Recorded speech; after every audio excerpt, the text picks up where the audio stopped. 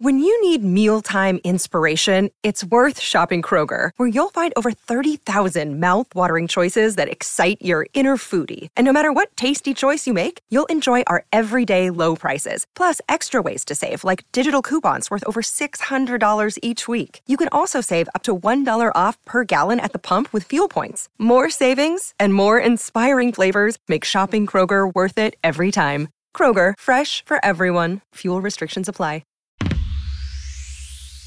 It takes sometimes a certain amount of courage to take risk, and crisis markets and fast markets are the time when you make money, right? Like when it's slow and quiet, it's just harder to make money. Volatility is what you want as a trader. Hi everyone, and welcome to my life in 4 trades. I'm Andreas Larsen from the Real Vision community, and it is my pleasure to host one of the best traders that I know, Brent Donnelly, for a discussion on his life in 4 trades today. Brent, welcome to the show. Hey, Andreas, great to see you. Yeah, it's good to see you too, Brent. Brent, you're currently the president of Spectra Markets, but you have a long career behind you in, for example, FX trading in top-tier banks in the US. But before we get to the 4 trades that sort of painted your life in trading, I would like to get a brief introduction to you as a trader and how you got into finance. So please enlighten us a bit on your career. Sure. So as you said, I have been a spot FX trader for most of my life, but I did some other stuff in between. I was trading my own money for 5 years, trading single names during the dot-com bubble.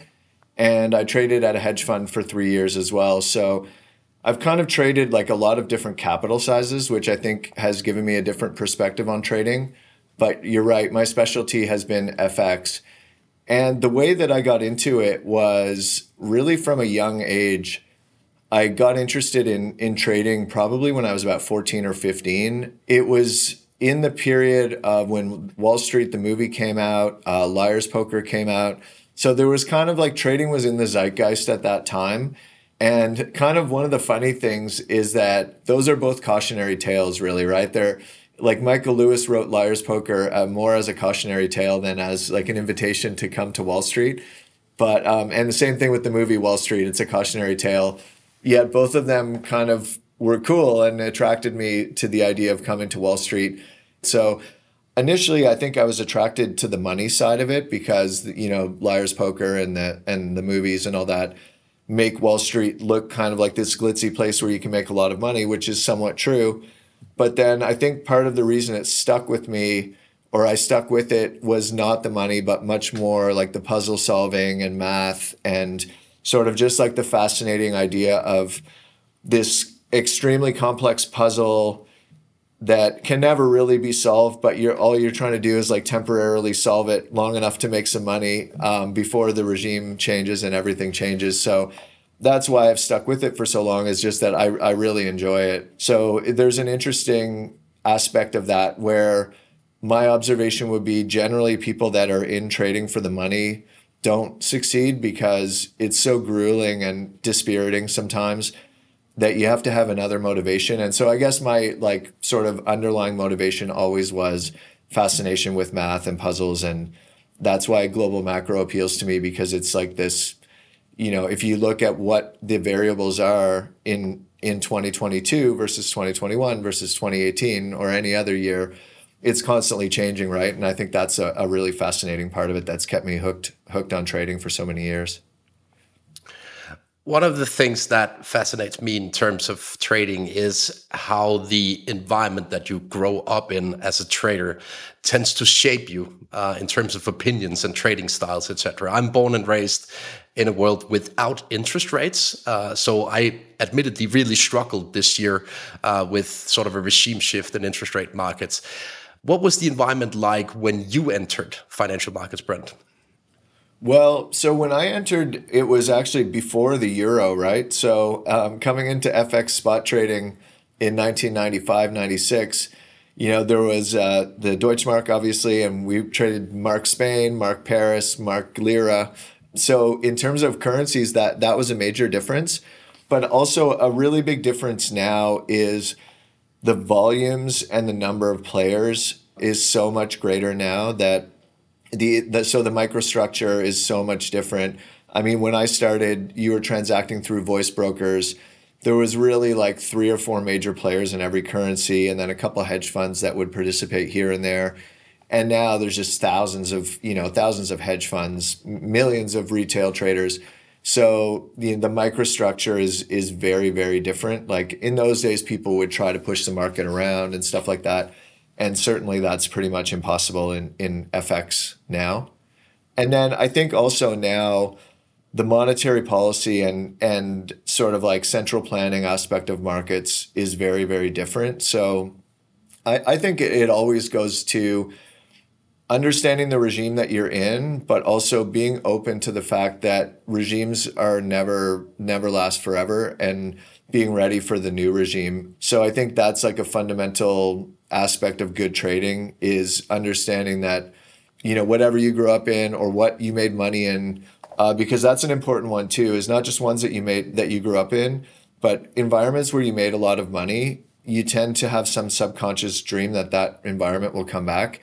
So, fast markets like 2008, a lot of people made a lot of money, and then everyone's playing for the next crash. But, you can wait a long time waiting for that crash to come.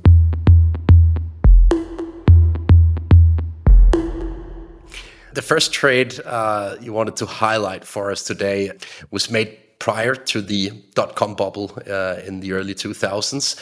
So please take us through the environment heading into this dot-com bubble and the trade that you wanted to highlight. Sure. So when I started in FX, it was very flow driven, and there wasn't a lot of like risk taking as the way that I would think about it. And so I felt it was like a little bit like dealing blackjack all day or something like that. If you loved blackjack and you thought, oh, like I love blackjack, I'm going to go deal blackjack all day. And then you realize, oh, this isn't really all that fun because I'm not controlling the decisions. It's more like clients are just telling me what to do and I'm executing. And it was more of like a kind of a broker role. So I quit and I went home to trade the dot-com bubble. I went back to Canada and I did very, very well at first. Like I had $25,000 basically was my net worth. And I built that up to about $400,000 over about 2 years, from like 99 to 01 kind of thing. And that was a pretty good accomplishment because I was paying my rent out of there. I bought like an M3. I had a whole bunch of, I was spending a lot of money and still my account was going up a lot. And so the first trade, and this kind of references back to something I said before, was a bad trade in that. So I had my certain methodology, and it was the way that I traded, which was capturing a lot of bid offer on very high value stocks and using futures as kind of like the linchpin of direction. So like trying to get on the bid in stocks when the futures were rallying. In those days we had a squawk to the pit and you could hear like the volumes picking up and futures are starting to rally. So you get on the bid in a few stocks and try to make a spread basically. And so at that time, I wanted stocks that were very high valued because you wanted to transact the minimum number of shares possible because you were paying brokerage in those days, right? So you wanted to buy a stock at 100 and sell it at 101 and make, $1 on 300 shares, that's $300, and you do that 5 times in a day, times 250 days, that's $400,000. So that was kind of the way that I was trading. So every morning I would print out a sheet of all the stocks above $100. And it was like 4 pages in 99, 2000. And then then everything crashed, obviously. And by 2001, when I printed that off, there were only 4 stocks. So there were 4 stocks trading above 100 at that time. So it made it harder to find ways to capture big bid offer. But then after that, decimalization came in. So before 2001, stocks traded in fractions in the US. So it would be like 125 to 100.5 or whatever. And for that reason, mathematically, that meant stocks tended to trade wider. And there wasn't really an algorithmic aspect to stock trading at that time. There weren't algorithms front running, all the bids and all that the way there are now. So then decimalization happened and the stock prices had all gone from like all these stocks above 100 to basically none. And so what ended up happening was I was doing the same trade still, which was like riding the momentum of the S&Ps, capturing the bid offer, But the thing was, and I was still making money. So I was I was gross positive almost every day still doing the same thing. But I was paying so much brokerage at that point because if you're doing it with stocks that are trading at $50 versus $200, you have to do 4 times as many shares. So I was paying 4 times as much bro. And so the fundamental thing that I didn't realize, or that I didn't, which seems really obvious in hindsight, was that we had entered a completely different regime. And I wasn't willing to acknowledge that because I had made so much money doing this certain strategy that had a lot of edge. And I wasn't able or willing to switch or to recognize, okay, this doesn't work anymore, so I'm going to stop doing it. I just kept doing it and trying to tweak it. And then so my account started getting smaller and smaller and smaller because then I was paying so much bro that I was losing money. So really the bad trade there was to not recognize the regime shift and to just keep doing what's not working. And the thing though is that in a way I'm kind of glad that happened, because something that I've been really good at since then is, like I was referencing earlier, is understanding when regimes are shifting and adapting quickly. So for example, like people were making a lot of money buying calls on earnings in 2021. And like, so you bought 1 week Zoom calls 2 days before earnings and made like 20x on those. You know, people were doing that quite regularly. And that stopped working in 2022. And I know from talking to a lot of younger traders who would be about the same age as I was in 1999, that people just kept doing the same thing over and over, even though it stopped working, kind of hoping, oh, maybe it'll work this time. Maybe it'll work this time. And in contrast, what you need to do is be a little bit early in recognizing the regime shifts. Because like when someone says to me, like, oh, I'm a really good breakout trader, but I'm not very good, in range markets, that's a huge red flag, because I think what you should be able to do is adapt to what the market's paying or what the market's rewarding. And so that was a very bad trade for me, because I had to end up going back to get a real job because of it. But in the end, it worked out. And it's also an example of like, if you fail and you learn from the failure, then I don't really chalk it up as a failure, because it kind of led to future success. You're a podcast listener, and this is a podcast ad. Reach great listeners like yourself with podcast advertising from Libsyn Ads. Choose from hundreds of top podcasts offering host endorsements, or run a reproduced ad like this one across thousands of shows to reach your target audience with Libsyn Ads. Go to libsynads.com now. That's LIBSYN ads.com. Being born in 1989, I cannot really say that I traded the dot-com bubble to any extent, but I wanted to pick your brain on the similarities between what we've experienced this year to the dot-com bubble. How big are the similarities between the tech sell-off this year and what you experienced during the dot-com bubble? Very, very similar. So it's actually mind-blowing. So I read recently a quote that said, finance is the only industry or the only field where we don't learn, we just keep repeating the same mistakes over and over. So I remember tweeting something about Shopify and Zoom and saying like the price to sales were around 100. And to me, price to sales is a pretty clean ratio because it's harder to fudge than price earnings. And I tweeted that and I said like Cisco and most of the things in 1999 got to like 40 or 50 times sales, and that was like extreme bubble. And I got millions of hate, like a lot of hate saying, Zoom and Shopify are changing the world and all this kind of stuff. And so like the biggest thing that is similar was people fell in love with the story and never looked at what they're paying for the story. Like no matter how good a company is, there's still a price at which it's too expensive, right? Like if you look at like McLaren F1 or P1 or whatever, like some super expensive car, yes, it's the best car in the world, but it's only still worth $1.2 million. If you pay $15 million for a P1, you're paying the wrong price. You're getting a good car, but you're paying the wrong price. And when you go to sell that car, you're going to lose a lot of money. So I think that was one mistake that was very similar, was the people being attracted to these stories and not understanding that there's only so much of a price that you can pay for stories. The other thing was, and it's kind of related, was like the religious fervor, around Web3, around the disruptors, around Cathie Wood and that whole ecosystem. it was very similar in 1999. It was B2B, which is like business to business, was like this is going to change the world. And it kind of did change the world, but anyone that invested in that basically lost all their money. So I guess the similarity from a psychological point of view was that there was this very religious feeling that this was like a watershed moment in technology and in history, and that was going to change the world. And it's probably correct both times, but that doesn't mean those stocks are good investments. In fact, it probably means they're bad investments. And my guess is that in 2040, we'll just do all the same thing again, and there'll be some other new technology, and it'll all be the same thing again, right? Because 1999 wasn't the first bubble either. There's been plenty of other bubbles. And I guess the difficulty, though, is that even having lived through 99 and 2000 and identifying in 2021, because I wrote about it a bunch of times, the similarities, is that it's really hard to make money, even if you know it's a bubble, because it's very difficult to short because of the timing has to be perfect. And so actually what a lot of people do is they just cynically go long the bubble thinking that they'll get out before everyone else. Like, I know it's a bubble, but I'm just going to ride it kind of thing.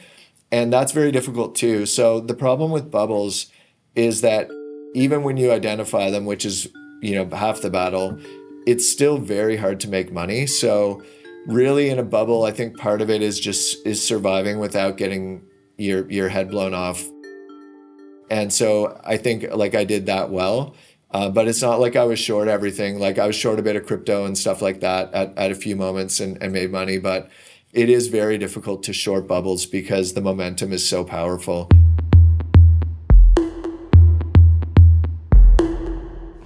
So right in between the dot-com bubble in the early 2000s and the pandemic bubble in the early 2020s, we obviously had the great financial crisis of 2008. How do you remember that crisis from a trader's lens?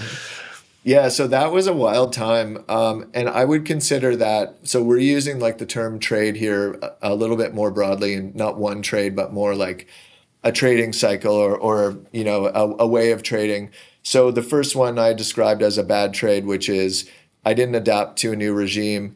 And then in 2008, I think I did, that was a very good trade for me. It was very good for my career because I kind of saw it coming, not necessarily the subprime mortgage crisis, but more the change in markets was you could feel this visceral, like when someone sold 50 million Kiwi New Zealand dollars in 2007, it wouldn't move at all. In 2008, you could feel like, man, it's impossible to sell. It's impossible to buy.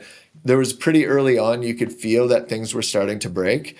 And so in 2008, there was basically two things that happened. One was, as a trader, one, you either like embraced it and said like, wow, this is a huge moment and I'm going to embrace risk and kind of be courageous, right?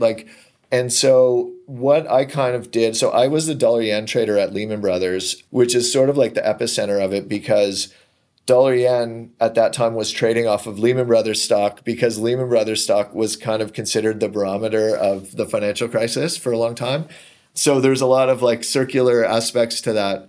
But at one point early on, I was just like kind of said to myself, like, holy shit, this is absolutely huge. This is going to be a massive opportunity as a market maker and as a risk taker.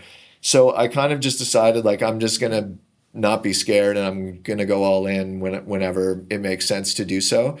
And because so many people had pulled back from risk taking at that time, there were just these incredible opportunities. So there were essentially two things that people did. One was like what I described, which was just embrace the risk and embrace the mayhem, embrace the chaos. And then a lot of people just went and hid under the desk and like hoped that it would be over. And so for me, like I made a lot of money in 2008, but also I think my approach got recognized. And then that was like 1 year that kind of made my reputation for like the next 5 years because I was like one of the people that killed it during the crisis. And so the lesson for people listening, especially people that are trading actively, is that it takes sometimes a certain amount of courage to take risk. And crisis markets and fast markets are the time when you make money, right? Like when it's slow and quiet, it's just harder to make money. Volatility is what you want as a trader. And what you'll see on a lot of trading floors is people complaining that it's not volatile and that this is so boring, these are bad markets. And then when the shit hits the fan, the same people are complaining that it's too volatile and there's no liquidity and I can't get out. So, you got to pick one or the other. And so I think when you identify as a trader, like, okay, this is a crazy market, you recalibrate because your position sizes have to match the volatility. But then in that framework, like in a contained risk-taking framework that's rigorous and that acknowledges, okay, you can't have the same position size now as before because it's much more volatile.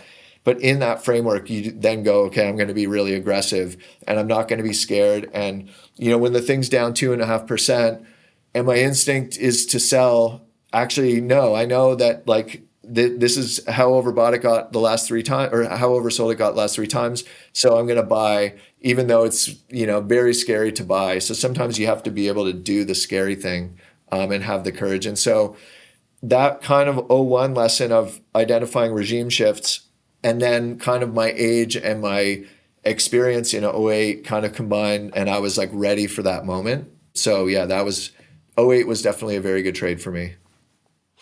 If we look at the sentiment across investors in the early 2000s, in the dot-com bubble, during the great financial crisis of 2008 and the tech sell-off after the pandemic, what's your assessment of the sentiment we've seen this year in comparison to the great financial crisis and the dot-com bubble? So there are some metrics that make it look similar to 08 in terms of, just sentiment of surveys and things like that.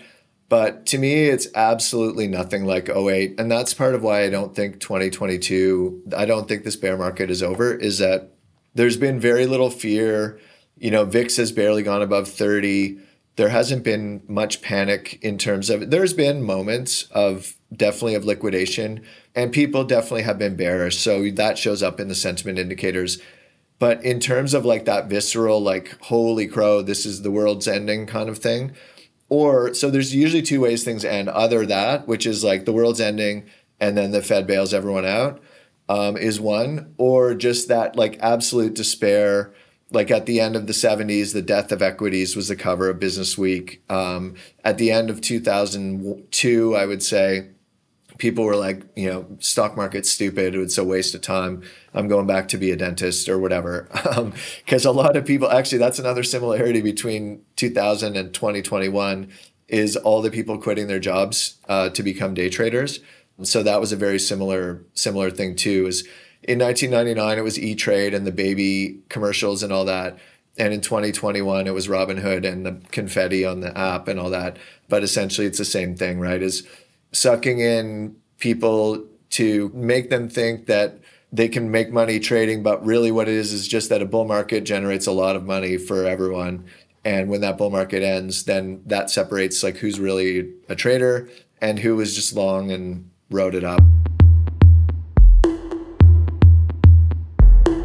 So, Brent, I wanted to ask you, after the great financial crisis, you obviously had to leave Lehman due to circumstances we all know. So what happened after? Where did you move?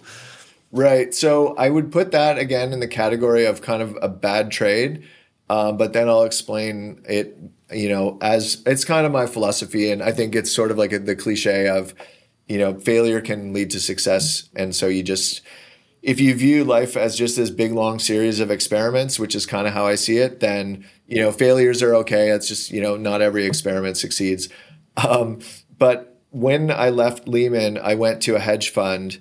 And so the environment's very different. And so initially it was very good. I learned a lot. But one really tough part of that transition was I went from like the chaos of a trading floor. It's fun. You're a part of a big team. You're talking to clients. I was writing a piece every day. So there was like this very dynamic job that I was doing that had all these different pillars to it, or different like lanes, I guess. And then when I went to the hedge fund, you're sitting in a quiet room. There's 12 people. Nobody's talking. All you hear is tippity tap on the keyboard. If you want to talk on the phone, you go to the phone room. So like nobody's talking at all. So that's like a pretty dramatic culture shock coming from like a team environment where everyone's screaming all the time and stuff. So that was one thing.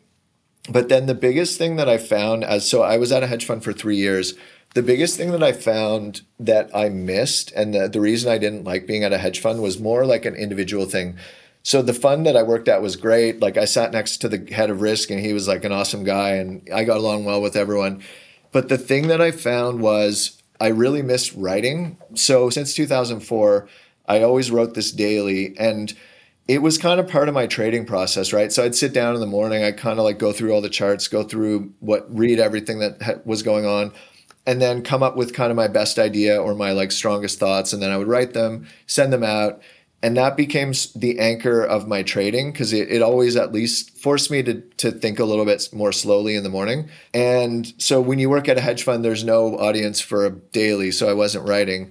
And so what would happen a lot of times, I found, was I would walk in, and it was the middle of the Eurozone crisis. So like there'd be a headline, Spain downgraded, and I'd just sell 100 euros kind of mindlessly, just on reacting to a headline or reacting to price action. And so I felt like my trading wasn't as good because I wasn't anchored on a firm plan. And of course, like I could write my own thing, but it's a little bit like, cooking for yourself or cooking for a group. Like, since I'm writing for an audience, my writing is a lot better than I would try to write for myself, but then you get distracted. And, I found generally that from a trading point of view, the writing was really valuable, but then also from an intellectual point of view. So going all the way back to like my 1998 experience, part of the reason I left initially was that trading flow wasn't intellectually stimulating enough. Like, it was just too robotic. And so in a very different way, I found working at a hedge fund also wasn't stimulating both sides of my brain. Like, of course, it stimulates the math part and all that, and like the logic and puzzle solving part, but the creative part of my brain wasn't being activated. And I felt like I didn't realize until I didn't do it anymore how much the writing just gives me satisfaction in life. And that's part of the reasons I've written the books about trading and stuff, is just I like getting what's in my head out via writing, and I feel like it helps me process things. It helps my thinking. Like, I think it improves my thinking. And so what happened was, the first year I was there, I did well. The second year I was kind of flat, and I didn't know if it was just like, I'm not really making money. Maybe that's why I don't like it. So it's hard to tell sometimes if you're dispirited about trading, or there's actually something fundamentally about the role that you don't like. And I couldn't really tell. And then the third year, I started out really, really well. Like, I crushed it in the first quarter that I was there. And I still was kind of like dragging myself into work a little bit. Like, I wasn't enjoying it as much as I felt like I should be. And that was kind of what opened my eyes to the role specifically of working at a hedge fund wasn't as good as I thought, because it didn't allow me to do all these things that I enjoyed doing, which was, part of it, not just writing, but also I like talking to clients. And I also feel like part of my edge is this network effect of talking to a lot of people, and you get an idea of like, wow, like everyone I talked to today is bullish dollar yen, and they're all like max long. That is a much more useful sentiment indicator than like looking at CFTC data that's from last Tuesday or whatever. So all of that ended up being that I had gone to the hedge fund, and I was there for 3 years, and I ended up, so I kind of felt like that was a bad trade on paper, because, it probably cost me a lot of money, because I would have made more money working at a bank for those 3 years, et cetera. But really, I learned so much from that experience, not only about like appreciating the dynamic role that I have now in a more deep way, but also, like I trade a lot of oil futures and gold, and I did a lot of different stuff like that. And also, one big difference of working at a hedge fund is the risk management approach is much more rigorous generally at a hedge fund than it is at banks, just because that's what a hedge fund does. Whereas a bank is doing many things. It's talking to clients and market making and all that. So it's not just like a pure risk-taking business. So I felt like I learned a lot about risk management, especially about scaling from smaller account size to massive account, like massive notionals. So I feel like all the stuff that I learned made me a better trader, but also I think it made me a better bank employee, like a better person to talk to clients, because I sat in the same seat they're sitting in. So I have a better understanding of what they need and what they want. I left the biggest trading floor in Northern Europe late last year to join a private equity company within real estate. And I agree with you, Brent. The silence is scary as beep when you leave a trading floor and join a much more long-term setup. It's tough. Yeah, especially depending on your personality. Like some people like that, right? But if you're an extrovert, it's harder. It's harder to be in that environment. You have to adapt for sure. Brent, I wanted to move on to the last trade that you brought with you today, a good trade from the same period of time. So please speak to that trade and what you learned from it. Sure. So this trade is actually the forward to my book. So have you seen Indiana Jones, the original Indiana Jones? Yeah. So one of my favorite things about that movie is it just starts right away. Like the guy, he's walking through the forest and the blow dart hits the tree and everyone's like, what's going on? I always like movies that start like that. That's just one example. So I wanted to start my book with like something exciting or interesting, even though it's more of like an educational book. So I put the story of when I was at the hedge fund. So one of the ways that I trade is called lead lag or intermarket correlation, which is looking at other markets to try to get a clue of what your market's going to do. And so I'll look at like, say, what is crude oil doing and what does that mean for Canada, for Canadian equities or Canadian for the currency. And one specific thing that has worked for a very long time is looking at interest rates versus dollar yen. So generally, Japan is the biggest pool of savings in the world historically. And so they want to invest in things that have yield. And generally, Japan doesn't have a lot of yield. So when yields go higher, Japanese money goes into those things. So they sell yen and they buy whatever that thing is. And the anchor of all that usually is US Treasuries. So if US yields go up, dollar yen goes up. If US yields go down, dollar yen goes down.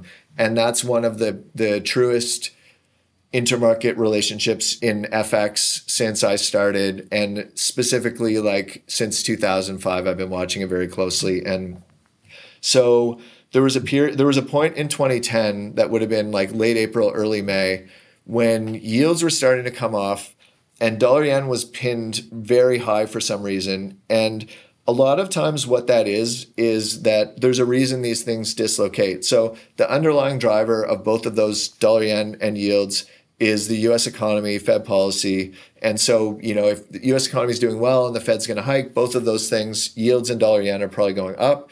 And if things look bad in the U.S., both of those things generally go down. That's kind of like the reason that they both move together is there's the third driver, which is the U.S. economy.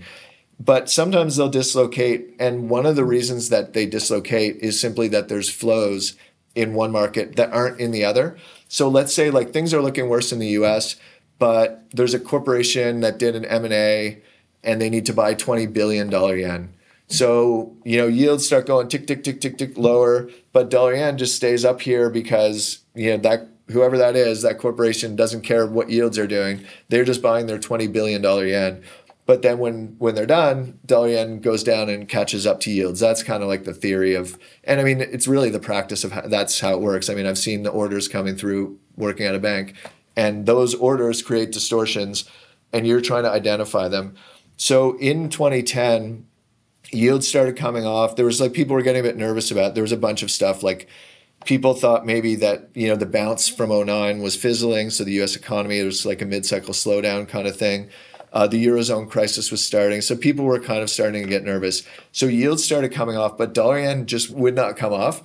So I was short dollar yen, and sometimes these trades can be real, like smash your head against the keyboard type situation because it requires a lot of patience and it doesn't work every time. So at some point you have to stop out, right?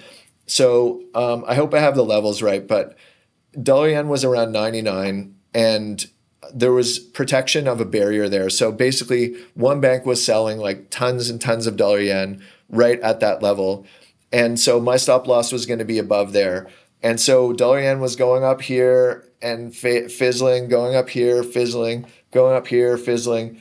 And so this was going on for days and days. And I had a big position and I was trying to like just ride it out and like, good trading takes courage kind of thing. And like the market won't move when you want it to move. It just moves whenever it's ready kind of thing. So I have my stop loss there and I go out for a run. And in those days it was BlackBerry still. And my BlackBerry starts buzzing. I'm like, what the hell? And I just ignore it and I keep running. Then it buzzes again. I'm like, all right, I stop and I check and dollar yen was down like 200 points.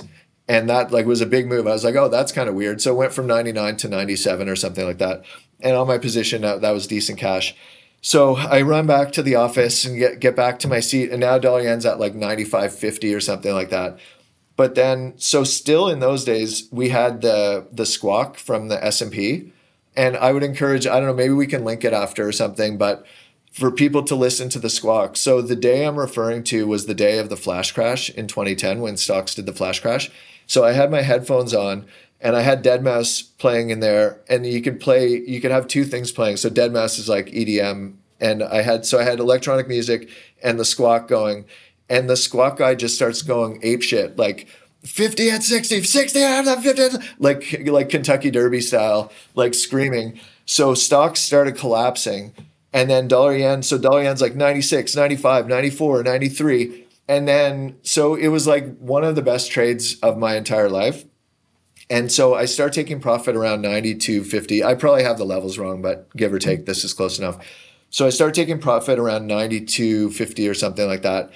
And then all of a sudden, I just like, when you're in the zone, you don't have a lot of time to think about stuff. And things were happening really fast. The squawk screaming in my ears. Everyone on the floor, even though it was a quiet floor, was like saying, holy crow, like stocks were collapsing and no one knew why. And so I had made one of those stupid like point of time decisions that like this has come too far, but I didn't have any logic. It was just more like a knee-jerk thing. So I start flipping long at like 92.50. So now I'm long dollar yen, and I was up like, I don't know, $4 million or something at that point of P&L. And then dollar yen keeps going and the flash crash continues. So it's like 92, 91, 90, 89. And then I'm sitting there. So I've gone from like 3.5 million or something of P&L. Now I'm up like 800 grand.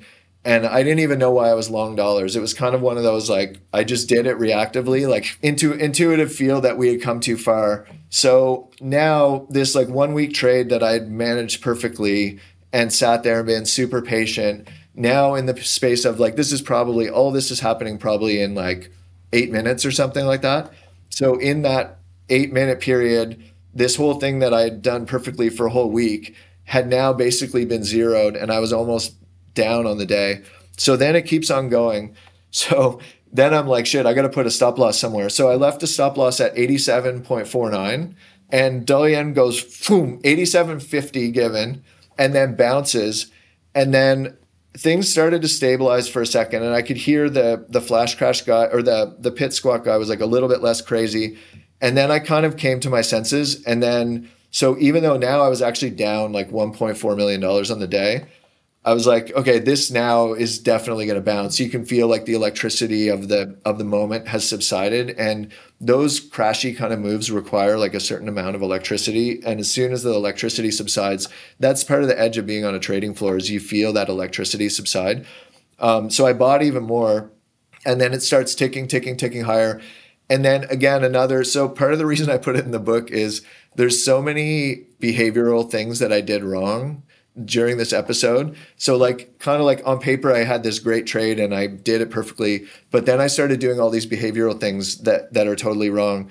So one thing people do is they'll anchor on entry levels, exit levels, P&L levels. So basically, as dollar yen started going back up, and people sort of were realizing, okay, this was some kind of algorithmic weird thing that happened in stocks and it made no sense. So like that's even more reason to be long dollar yen or long stocks. And so, but as soon as dollar yen got to the point where my P&L was back to high water, which is like 3.8 million or whatever, I was like, okay, thank you. I made a stupid mistake. I'm out. And then it kept on going. Like it went back all the way back up to like 96 or something. So I could have been up like $10 million that day. So I think it's a good story in that it kind of captures everything about trading, which is that like you need to have a plan, you need to execute the plan, but then you also have to avoid all the behavioral things. Like whether it's panic, which I didn't do, but like doing trades with no edge just because, it's come too far too fast. And all the dumb stuff. Even like very smart people do a lot of dumb stuff when they're trading. And so this trade kind of captured like all the smart things that I could do and all the dumb stuff that I could do or that many people do, all in one nutshell. And it obviously ended up being a good trade. But I thought it's just interesting from the point of view of how it captured, like, I think in the book, I labeled like 20 different behavioral elements of the trade. Like it just captures everything that's great and terrifying and fun and bad about trading. You're a podcast listener, and this is a podcast ad. Reach great listeners like yourself with podcast advertising from Libsyn Ads. Choose from hundreds of top podcasts offering host endorsements, or run a reproduced ad like this one across thousands of shows to reach your target audience with Libsyn Ads. Go to libsynads.com now. That's LIBSYN ads.com. It's a really fascinating story, Brent, and it leads me to the final two questions I have. I ask these questions to all traders I interview on the platform because I find them so interesting in terms of how to risk manage over time. First question is, in a scenario that you just depicted with a flash crash running, how do you stay true to your risk management principles when everything is falling apart? So that's a great question. And I think one thing that I learned was over the years is there's two ways to approach it. One, you can be disciplined and extremely disciplined and robotic. But if that's not your personality, at some point you recognize, which is what I did, instead of saying like, okay, next time I'll be more disciplined, what I came to a realization was like, okay, I'm not very disciplined in those situations.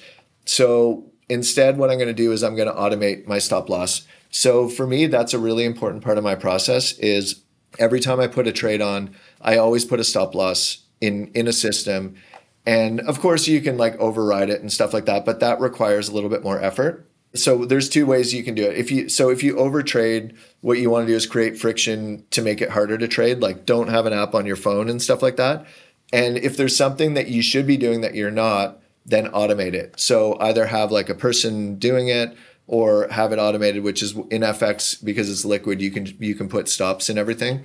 So I think that's an absolutely critical part of risk management is automate everything you possibly can. And I think actually of the entire trading process, depending on, what kind of institution you're working at, if you can automate, the more stuff you can automate, especially around risk management, I think the more powerful and consistent your trading will be. One of the sort of common traits of the best investors I personally know is that they can be basically long and short the same asset with the same conviction. So do you have any tips on how to stay true to that principle, Brent? Right. So that's an interesting one because when I was a little bit younger, I used to go to visit all the clients, like all the famous hedge funds and all that. And I was always talking with senior PMs, but not the founder of the fund. And so I would always ask them, what makes that guy, it's always a guy in this case, interesting or different as a trader? And almost every single time, to your point, people would say, we'll go in the morning meeting and he's telling us why he's bullish and he's long 1 million shares of XYZ. And then I look at the report at the end of the day and he's short 500,000 shares of XYZ. And so that's kind of this concept of strong opinions weakly held. So you have to believe in it's a really tough, because they're conflicting ideals, right? The ideal is you have to have super high conviction and believe in what you're doing and have the courage to go all in when the time is right. But then you also have to be receptive to new information that contradicts what you thought 3 hours ago. And so, in a bad expression of that, what it can lead to is just you're selling the lows and buying the highs because you just keep changing your mind. So what you have to have is a strong framework that leads you to decisions, but then clear reasons why you'll change your mind. And I think that's a good way of looking at it is you have reassessment triggers. You say either technically or, if I'm doing this trade because oil is doing something, then if oil reverses, obviously this trade doesn't make as much sense and I'll reevaluate. So having more like logical reasons to reassess and not just reacting to price action and buying and selling, buying it because it's going up and selling because it's going down. And that's a really, really hard thing to do. But I think the ability to flip, in my opinion, is a really strong characteristic of a trader, but it's very difficult. It truly is. Brent, it's been a pleasure to unpack your life as a trader in 4 trades. Ultimately here, if our audience wants to follow your thoughts or read your books, where can they find them? Sure. So I'm on Twitter. That's an easy one. And then if you go to spectramarkets.com, that's the website for my company. And you can see all my writing. And my newest book is called Alpha Trader. It's on Amazon or anywhere books are sold. Good stuff, Brent. Thanks so much for joining My Life in 4 Trades, Brent. All right. Awesome. Thanks, Andreas. All right. That's a wrap on this week's edition of My Life in 4 Trades. For more on the series, visit realvision.com/My Life in 4 Trades. Make sure to use the numeral 4.